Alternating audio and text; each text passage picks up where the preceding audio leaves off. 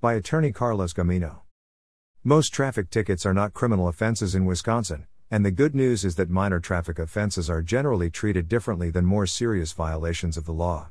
However, some traffic offenses are crimes, so here's what you need to know. The most common traffic tickets in Wisconsin.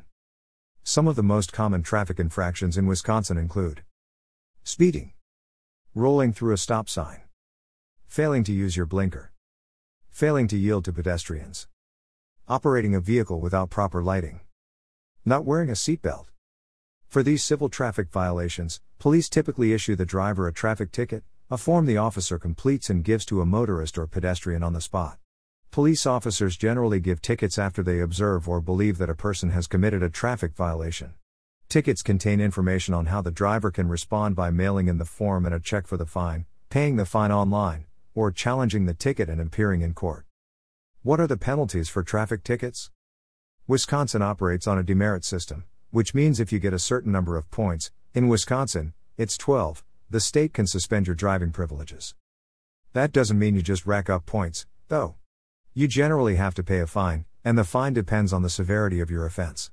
For example, if you're driving 40 miles per hour in a 35 mile per hour zone, your fine will be lower than it would if you were driving 50 miles per hour in the same zone.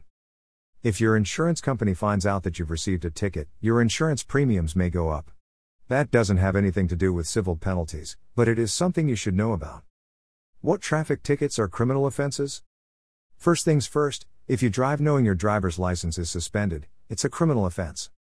Other criminal offenses related to driving include drunk driving and reckless driving, as well as driving or operating without the owner's consent, eluding an officer or fleeing, being a habitual traffic offender, vehicular homicide. If you're accused of any of those crimes, you'll have to go to court and plead guilty or not guilty. If you're convicted, you may face criminal sentencing, including a trip to jail or prison. It's probably in your best interest to work with a Wisconsin traffic defense attorney if your situation results in criminal charges. Related, 3 things you need to know about vehicular homicide in Wisconsin. Traffic trials versus criminal trials. With most traffic violations, a fine is the worst that can happen. Jail isn't usually among the possible penalties, and license suspension is typically on the table only if the driver has multiple recent traffic convictions.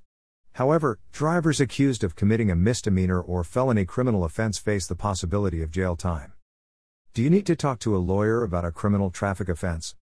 If you've been accused of a criminal traffic offense, we may be able to help you. Call our office at 414-383-6700 now for a free consultation with an experienced, knowledgeable defense attorney. We'll be happy to answer your questions and help you get the best possible outcome. Carlos Gamino.